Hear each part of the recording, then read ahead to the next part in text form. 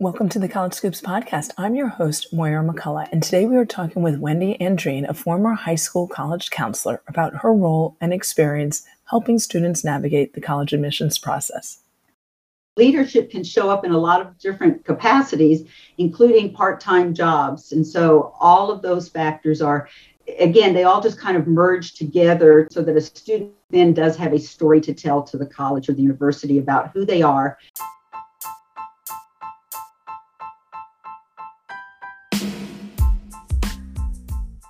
This is the College Scoops podcast, and I'm your host, Moira McCullough. We focus on everything college related, from the admissions process to where to eat, stay, and explore on and around campuses. Our guests include founders, educators, authors, and experts in the college space. Join us as these experts share their knowledge, experiences, and lessons learned to help you have stress-free, informative, and tasty college journeys. Whether it's your first or last child going to college, or you're just interested in going to a college town for a game or meal, we've got you covered. If you haven't already, please subscribe to the College Scoops podcast to get the inside scoops on everything college related, and leave us a review. Thanks to all of our sponsors, partners, and the entire College Scoops ambassador team for helping us bring valuable content to our community. If you would like to support College Scoops as a sponsor, please head over to Patreon at patreon.com/College Scoops and sign up as a sustaining listener, insider, or deluxe sponsor. We have exclusive benefits for our members, free ebooks, and even a College Scoops care package. Wendy Andreen resides in Houston, Texas, and is a former high school college counselor who led thousands of students through the college application process at a very competitive public high school. With over 40 years of professional experience, Wendy is currently a mentor with Spring Branch ISD's Collegiate Challenge program and continues to work with high school and college students through her private practice as a senior certified Berkman Method assessments facilitator, helping students learn more about themselves and find direction for their majors and career paths. She earned her BBA, teacher certification, and PhD in educational administration from the University of Texas at Austin, and her master's in education and counseling from Midwestern State University in Wichita Falls, Texas. Wendy published her first book in 2017, 3 In Factors in College Admissions, which is a model designed specifically for students in grades 8 through 12 to easily read, to navigate high school with intentionality, and still love what they are doing, so they will be ready to showcase their accomplishments in the college application process. One, you were actually a high school college counselor for quite a long time. So Wendy, I would love you to share your experience as a high school college counselor and some of the challenges you faced and some of the students that you were working with faced also. Thank you. I was the grade level counselor at Memorial High School in Spring Branch Independent School District in Houston, Texas. I worked there for 13 years, both as grade level and then the college counselor. At that time, we were a grade level system, meaning we stayed with our class from freshman year through senior year. And that meant that I had 500 seniors that I was responsible for when it was time for the college application process. We need to let that sink in. You handled 500 students for the college counseling process. I was overwhelmed with one kid. I can't even imagine what you did as your job. Still is a very competitive public high school. And what that means is students are applying to anywhere from 5 to 15 colleges. And that means a lot of letters of recommendation. And I will say the process in one sense got easier when we moved from being really all paper to a lot of things being able to be sent digitally. However, it was still a massive process. And so challenge right there was keeping up with them. I always found that it was easier for me to stay at the school and work late. And the custodians would walk me out to my car at midnight. That was when they finally said, "We're going home, Miss Andreen. It's time for you to go home too." It was a challenge for the students because it is a very competitive public high school. The situation was we have students with A averages that were sitting at the top of the second quarter. And so when you start talking about rank, then it became very disconcerting, very tedious for a student to say they're in the second quarter when in fact they have an A average. So that was definitely a huge challenge. Once I transitioned from being the grade level counselor into the college counselor, then I wasn't responsible for as many students, but I was still working with all the grade levels. And there were times when I was writing letters of recommendation. But then I was responsible for making sure that as the classes came into the high school, starting with freshman year, that we were constantly keeping them current with what the college's expectations were, how to be prepared academically, extracurricular activities.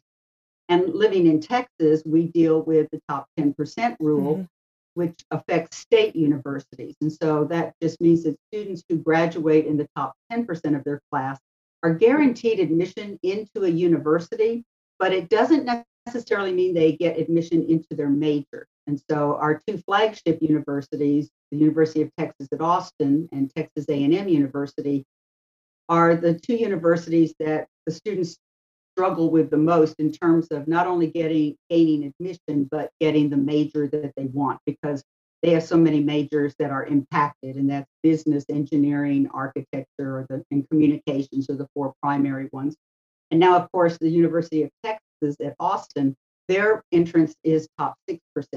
So all of those factors combine to make it's very difficult for the students. They're already strong academically, but now they're fighting numbers.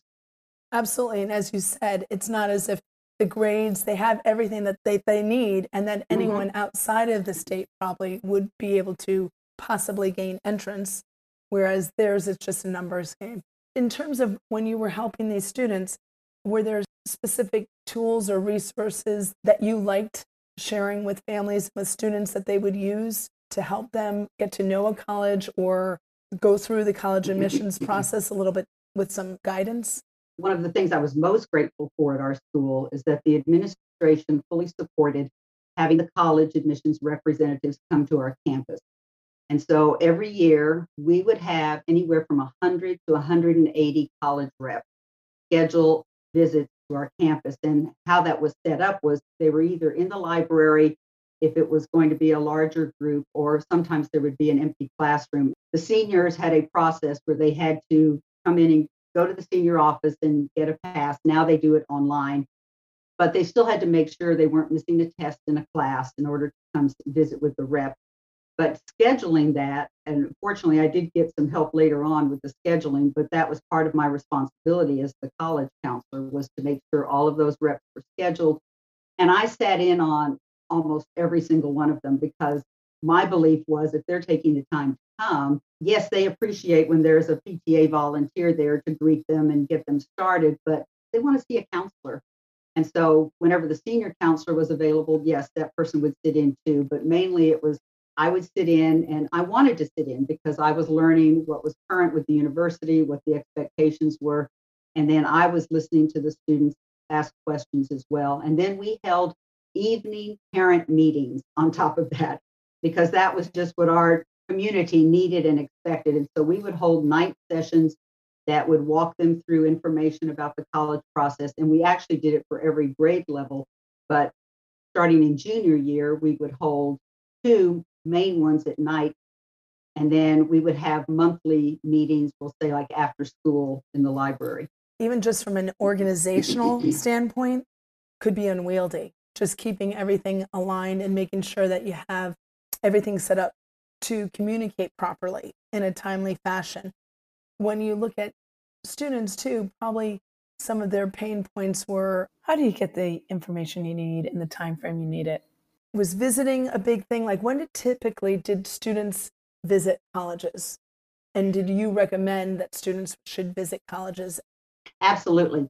The junior year is when senior year is almost too late. I mean, it's not that they can't visit colleges, and oftentimes they're visiting a college as a follow-up during senior year to make sure that, yes, this school that's on my list I really want. But junior year is so critical. And our district also hosts a college fair. That's outstanding. And now it's been rough the last couple of years because they've done them virtually. We will actually have a college fair next Monday night in our district again in person. But we would have, over 200 colleges that would come. And so I always told the sophomores, I encouraged the sophomores to go. And I said, this is your year to go and window shop. There's no stress. There's just go and see what it feels like to be at a college fair and walk around. and pick up brochures, and you don't even have to talk to anybody, but I want you to get the feel of it. So we highly encourage the sophomores to attend. For the juniors, I just said it was critical. You have to attend because our college fairs are held in October in our school district. And that then gives you the rest of the year to spend more time investigating the school. And when they start having tours and information sessions, being able to schedule all of those. So junior year is critical for that. But they need to know something about the universities in order to get that list started.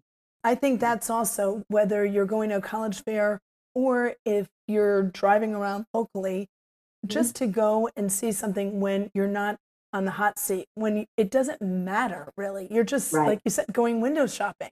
It's Yes. not as if you need that particular school or you need those particular shoes.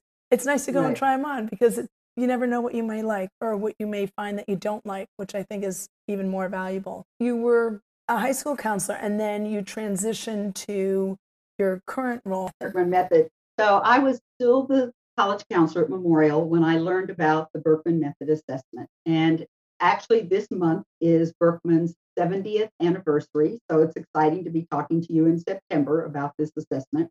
It is primarily a corporate assessment in the sense that that was what part of Dr. Berkman's vision was to see it used in corporations, and it's been translated into 23 languages. It is used internationally. I had the distinct honor to go to Saudi Arabia and help introduce Berkman to universities over in Saudi Arabia a few years ago. He also had a vision for universities because we have college students who are getting ready to transition into jobs. And so the ripple effect is just amazing. It works for individuals, corporations, academic institutions. I encountered it when my son was a student at the University of Texas at Austin. And very, very intelligent young man, very right and left brained. And he was struggling with what major to zero in on. And finally, all I could ask him to do was please go talk to somebody in the Career Center. And he finally did. And they actually gave him the Berkman Method Assessment. I was thrilled. I knew of it, but I had not seen it used academically. He brought it home one weekend. He sat down, he laid it out, he walked me through his report. And so without me ever being trained in Berkman and seeing it for the first time in this capacity, I looked at my son and I just said, oh my, I said, you're just not going to be a 9 to 5, sit behind a desk, wear a suit to work kind of guy. And he goes, no, and that's what all these careers are going to make me do. And that was epiphany for me, was not only as a counselor, but as a parent. I was like, he needed data, and it gave him the information he needed to affirm what he really already knew about himself. And I've always told my clients, Berkman is more affirmation than revelation. The revelation comes when you get to see it in print and go, oh, that is me. And it's okay that it's me. And that became the focus of where one of my frustrations was. I loved my job and I loved working with the students. But we know that they are very much on a hamster wheel of taking all these classes, involved in extracurricular activities, and we don't get a lot of time to just sit with them and say, who are you? And what do you like? And without worrying about what everybody else thinks they should like or thinks they should do. That's where I became interested in Berkman and decided to get certified to use it. And when I left the counseling world in public school, I just continued to work with students independently. I actually do not take them through the college application process. I know lots of wonderful independent consultants that I am always happy to share contact information. I want the students to know who they are and know more about themselves so that they can make the decisions they need to make about selecting a major or a career path. And what I appreciate about Berkman is it is an empirical assessment. It meets all the criteria for statistical validity and reliability, and that is important to me. And there are lots of wonderful assessments out there that are engaging and entertaining, but they are not empirical. And so I started with that, knowing that I had that data behind it. And it is a positive psychology assessment, so 45-minute online questionnaire. And there is no stress here because it's not a test. There's no wrong or right answer. It's just be honest when you're answering the questions about yourself. So can you take us through, like, a question it might ask that's on the list? I think you said it's 45-minute online, but I think, was it over 200 questions? Around 250 true false questions, and Okay. then there are 48 questions that are asking you to rank order a set of jobs or just very generic jobs. But the difference is those true false questions are focusing on personality and behavior. And the 48 questions are focusing on, that's where our interest report comes from. So there are three primary reports that emerge out of this questionnaire. One is the interest report, which helps a student know what they like to do the most and down to the least. Then there's the behaviors, so the personality component. And another thing that makes Berkman very unique is that all personality assessments are designed to measure our strength. We oftentimes hear the word strength or our usual behavior. In other words, it's how do we show up when things are going well? How would our friends and family describe us? But what sets Berkman apart is this second personality or behavior construct, and that's the need score. And Dr. Berkman to date is still the only person who has figured out how do we separate usual behavior from need behavior. And he passed away a few years ago, but he would tell you that the needs are really the most important because our usual behavior, we can adapt it when we need to. But our needs are what we are really just wired to need. And sometimes they look like our usual behavior and sometimes they don't. So a really easy example to share would be one of the personality or behavior component scores is called social energy. And it's just what it sounds like. It's how much do you enjoy engaging with people, being out there in the world, looking a little more extroverted. And so oftentimes people will have a high social energy usual score, meaning they're fine. They can go into a group and chat and be conversational and they enjoy it. But their need score might be at the other end of the spectrum. And then they don't understand why they're suddenly tired and they really do want to go home, or while the rest of the group wants to, go from the movie to go to get something to eat, they're ready to go home. And that's where the need behaviors become so critical. So when somebody can look at their need behavior and see that there's nothing wrong with them, it just says, okay, I don't need all that extra time with people. So that's one of the behaviors. I just was away for a week and a half traveling to see my kids at different schools. And I remember I was in sales for many years. And I came away from that week and a half away saying, I don't like being away from home that much. I like coming home to my house. And so in terms of, you may have certain interest, but then the need will take over and be more important in the decision-making factor when you're looking at potentially a career. They dovetail beautifully. So Berkman identifies 10 areas of interest on the report. And everybody has the same 10 interests, but the order that they're in and the numerical value assigned to them are based totally on how each person answers the questionnaire. So the scale is from 1 to 99, and there is no failing score. If somebody has a low interest score, it doesn't mean they aren't skilled or qualified to do that interest. It just says, based on how you answered the questions, the interests that have the higher scores, that's where you get your energy, kind of your happy place. And if you're having to do too much work in the lower interest areas, that's what can drain your energy. And so that's why Berkman is so valuable in corporations when they're trying to work on team development or see if somebody's in the right department or if their job description is fulfilling the right need. And for students, we're looking at it from, if these are your interests, and remember, Berkman is more of a career focus. Yes, it can be recreational, but it is truly more about what kind of careers are going to meet your highest scores. So for example, on a scale of 99, social service is one of the interests. Well, my score is a 98. As Dr. Berkman would say, that's just no longer an interest. That is now a real need. I need to be working with people. So being a teacher, being a counselor, working in some kind of, human resource in the corporate zone, I need to be helping others. And if I'm not, I feel it if I don't feel like I've had enough contact with others. You could say, I want to be in the medical field. I want to be a doctor. But you could find out that I don't really want to be in school for 7 more years. I'm not really good at organic chem.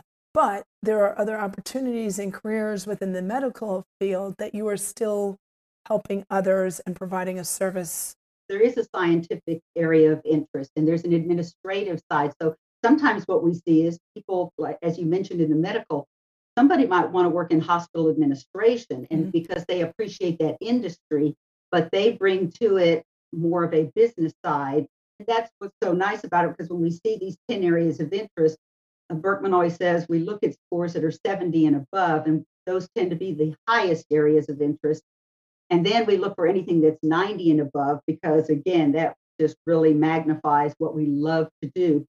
And the other side of that is, and I always remind students and adults as well, there's nothing wrong with having a low score. So my family is always dragged into this. So, for example, my husband has a lower social service score. I mean, it's like a single digit, okay? But he was one of our son's scout leaders all through school. But his highest interests are all of the scientific, the technical, the outdoor. And so he was the leader who was teaching the scouts this is how you set up a tent. This is how you find the right place to set the tent up so the rain won't come in. This is how you use a telescope. So what Berkman shares is it's like there's nothing wrong with having a low area of interest, but we take those and say, well, how can I incorporate my highest areas of interest so that I can then do what I love to do and still help others? And so then when you talk about from a students, I can see so much the value of going through that assessment as a fact finding kind of self reflection so that when you go into college, you might be steered to certain majors, certain courses. And I would even say, even if it's not your major or minor, that there may be other creative areas that you may think, I'd like to take the time to be curious about that particular industry or topic. When you talk about careers and companies using it, where else would you find that assessment being given to companies, individuals at companies?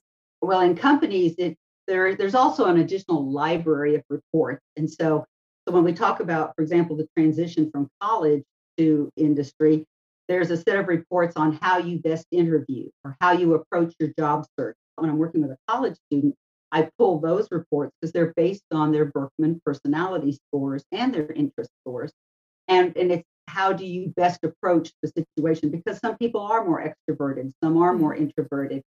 And so we can use the reports to help them transition. We can also, we talk about culture and fit, and that has become so important. I mean, I think because of COVID, we've paid more attention to the emotional intelligence and the cultural fit and how people are getting along with one another.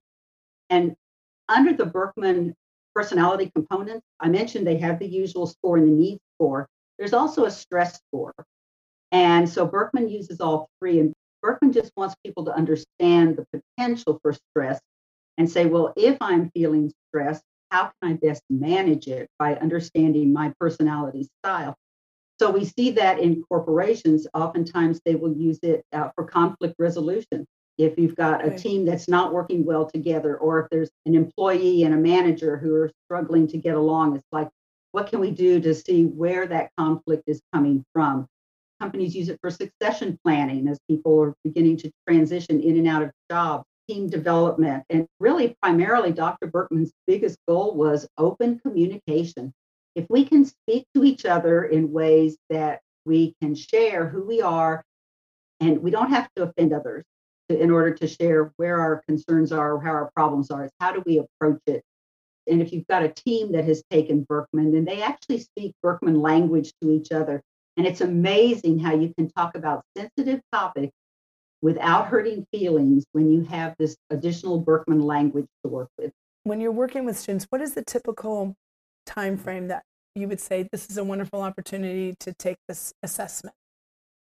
Berkman would suggest that it's perfectly acceptable to take it at the age of 16.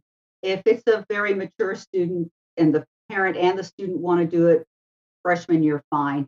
I actually prefer sophomore year. I think that they've had a year of high school, so they've made that transition from middle school to high school. They have a feel for their environment. They've had some high school classes. If they're taking it during their sophomore year, then I always say you actually have 2 summers then to continue to build on what you have discovered from your Berkman report. And whether that means you might want to take some additional or find some summer activities or volunteer service, something that relates to what you think you might be selecting as a major, you just have more time to work with the results. But sophomore year, definitely junior year, I give it to seniors all the time. I just feel like they're more rushed because now it's like I am filling out college applications right now. So sophomore to junior year, excellent time to take it. And then they answer that questionnaire online. And because it's not an aptitude test, it doesn't have to be monitored. And so there are really three components to what Berkman brings to the table. And that's obviously the interest, what they like to do, the personality, how they're going to show up, and then the career report. And another unique thing about the Berkman assessment is that most career assessments are based on strictly the interest, what you said you like to do when you answered a series of questions. But the Berkman method algorithm actually combines not only your interest, but your personality scores. Because then what they say is they're not going to pigeonhole you and say you need to be a tree surgeon. They're going to say, here are 18 job families, and they are ranked from longest to shortest. And it just says the longer the bar, the more you look like other people in these job areas. And so that's why when I look at a career report, I don't look at the categories in isolation. So, for example, if protective service is one of the long bars, and business and finance is another long bar, and computer and mathematical science is another long bar, I don't talk about those independently. I mean, I go over them, what they are. But now we can talk about, they don't say, well, I don't see myself as a police officer or a fireman. But now it's like, but I do enjoy computers. So maybe you want to do something in computer science that takes you into cybersecurity. Or maybe you want a degree in business, in accounting, and work for the FBI. So that's where my strength and my expertise comes into play, is that I'm there to help them see so many possibilities of, well, what does a business major look like? Or what does a science major look like? And what kind of industries overlap? I also think another result of that assessment and the conversation that happens after that assessment is almost maybe to your understanding of how you learn. For instance, I did not like history when I was growing up. I love to travel and I love to meet people. Once I made that mental switch, and I thought, well, but that's history. I mean, you're learning about different cultures, about different geographies, all different aspects, the food, people. I looked at history in a different way. I wish I could go back and kind of take that history class. Do you see that happening where students are like, well, my strengths, my interest actually would lead me to think that I'm a better math student or better student in these particular disciplines? I have a beautiful example to share, because one of the aha moments that happens in a Berkman review, and for a teenager, I always require that at least one adult sits in on it because they need to hear it at the same time. And oftentimes I get expressions from the parents from behind the student, like, oh my gosh, I didn't even realize that about my child. So this is a common one right now, because we want to see women in STEM, and that's great. And we have a lot of young women who are great in math and science. And I remember working with one student, and she's outstanding in math and science. And so in her brain, it was like, well, I probably should pursue something. So through her Berkman, it did show up in something in the sciences, more towards the social sciences and the biology, all could have been a great fit. But one of her highest interests is also literary. And she was in journalism as an extracurricular in high school. But she gets to college and this is the same thing. It's like, well, I should pick a STEM major because I'm good in math and science.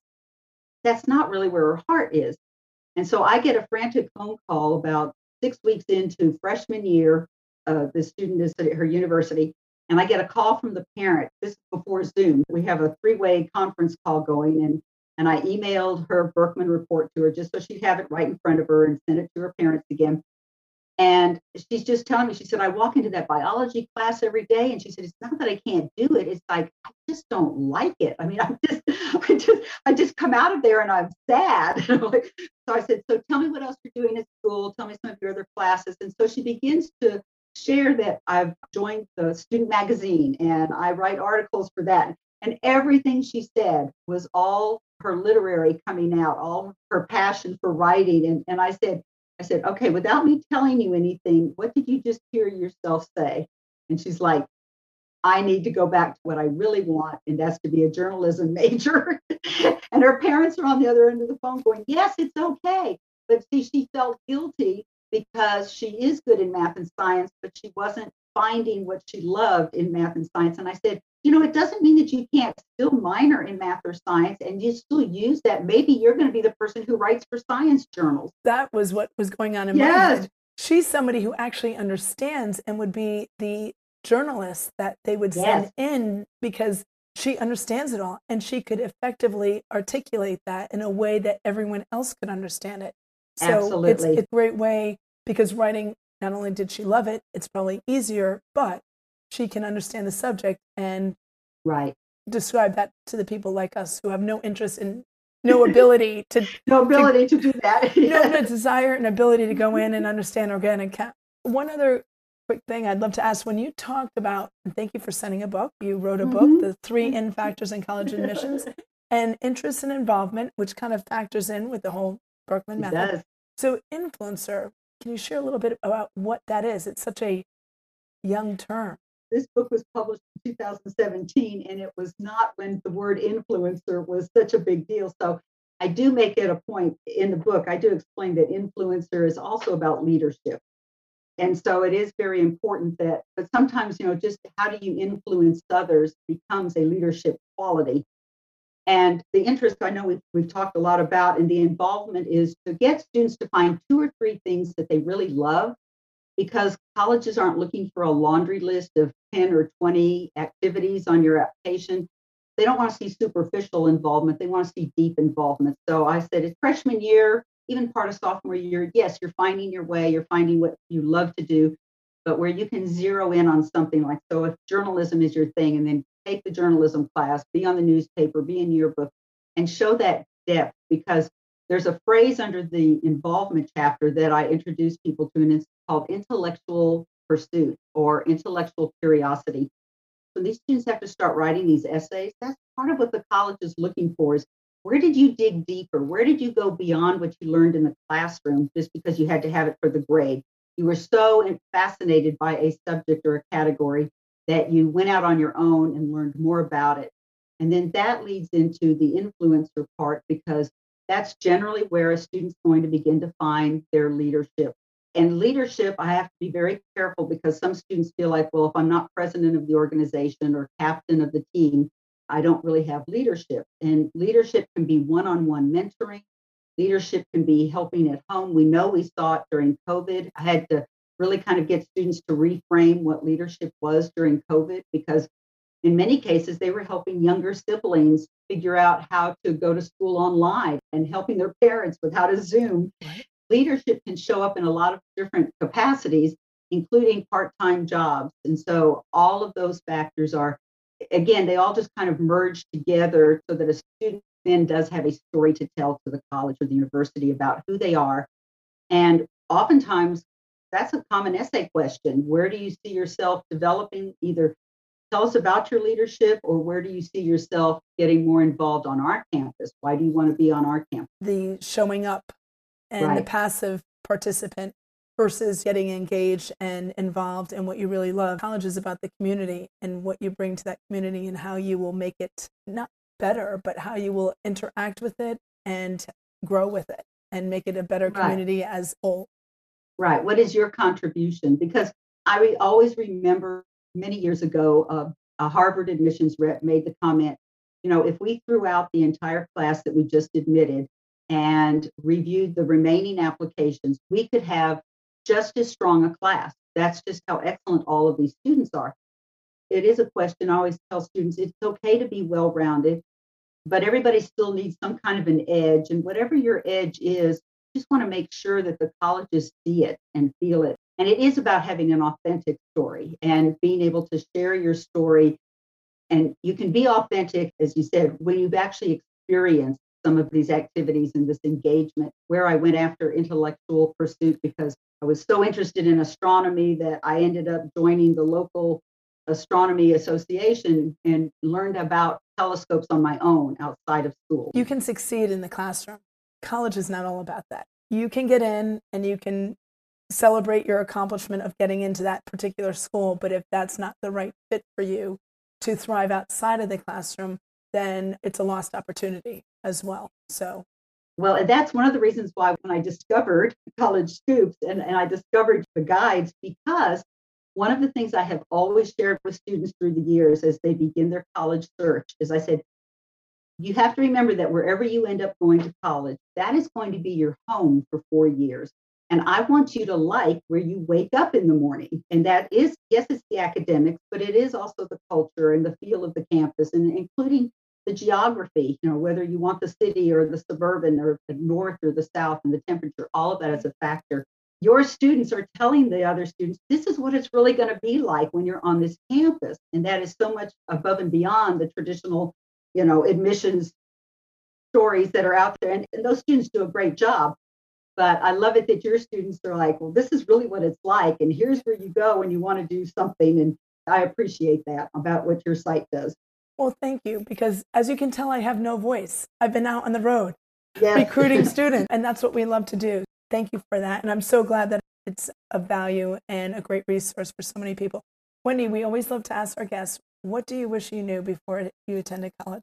I guess when I look back on it, I wish I had a Berkman, because I think somewhere intuitively, I kind of knew what I liked, but I didn't really discover my passion. I have a business degree. My undergraduate degree is in business. And I thought I was going to be an accounting major because I took accounting as an elective and I liked it. But somewhere in the mix of that third semester of accounting, I was like, this is nice, but this isn't really me. And once I understood that I needed something that was related more to people, I was able to talk to my advisor and switch my major. I switched into management, but I also switched it into, I got the business education part and the teaching certification. So I started off then as a business teacher. And I think maybe the only other thing I might have done if I had had a better sense of what I'd known about it would be I might have become a communications major. But either way, I still knew long before I knew I had a 98 social service score, I needed to be with people, and more than I needed to be working with the numbers all day.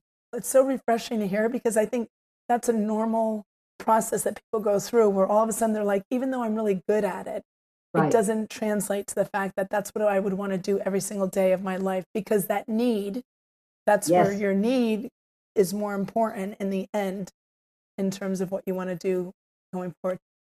We are foodies here at College Scoops. Is there any particular food on a college campus that you would make a special trip to go back for?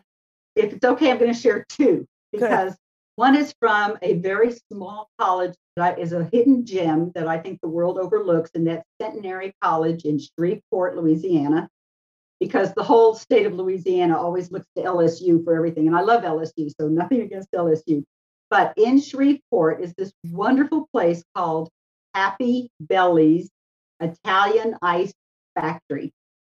And it has the most delicious ices. My favorite was the cherry lemonade, but they also have custard. So like they've got a delicious chocolate custard. So that one I want people to know about. But the other one that my daughter introduced us to when she was in graduate school at Virginia Commonwealth University Brand Center in Richmond, Virginia, is the Red Eye Cookie Company. I think it's on Grace Street, if I remember. But what was really cool about them is that they would deliver cookies late at night, cookies and milk you could get delivered to you.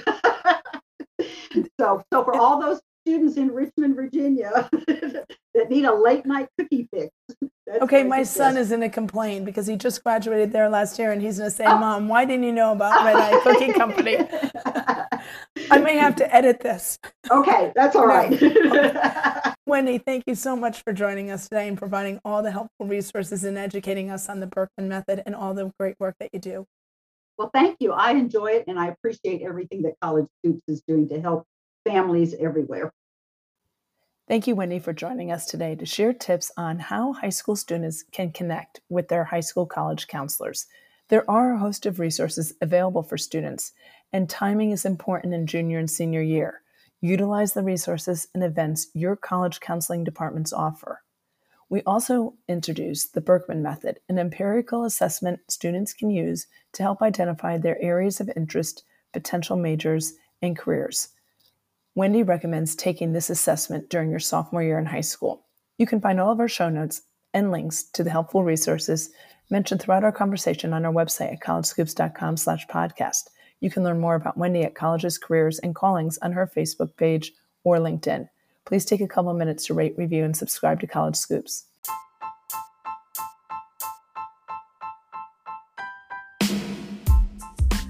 Thank you for listening to our College Scoops podcast. Our entire College Scoops team strives to make the college journey a little bit easier, less stressful, fun, and tasty by sharing all the inside scoops we have curated along the way. We would love to hear from you about topics to cover and your ideas on everything college related. Reach out to us at collegescoops.com or follow us on Instagram, Twitter, and Facebook.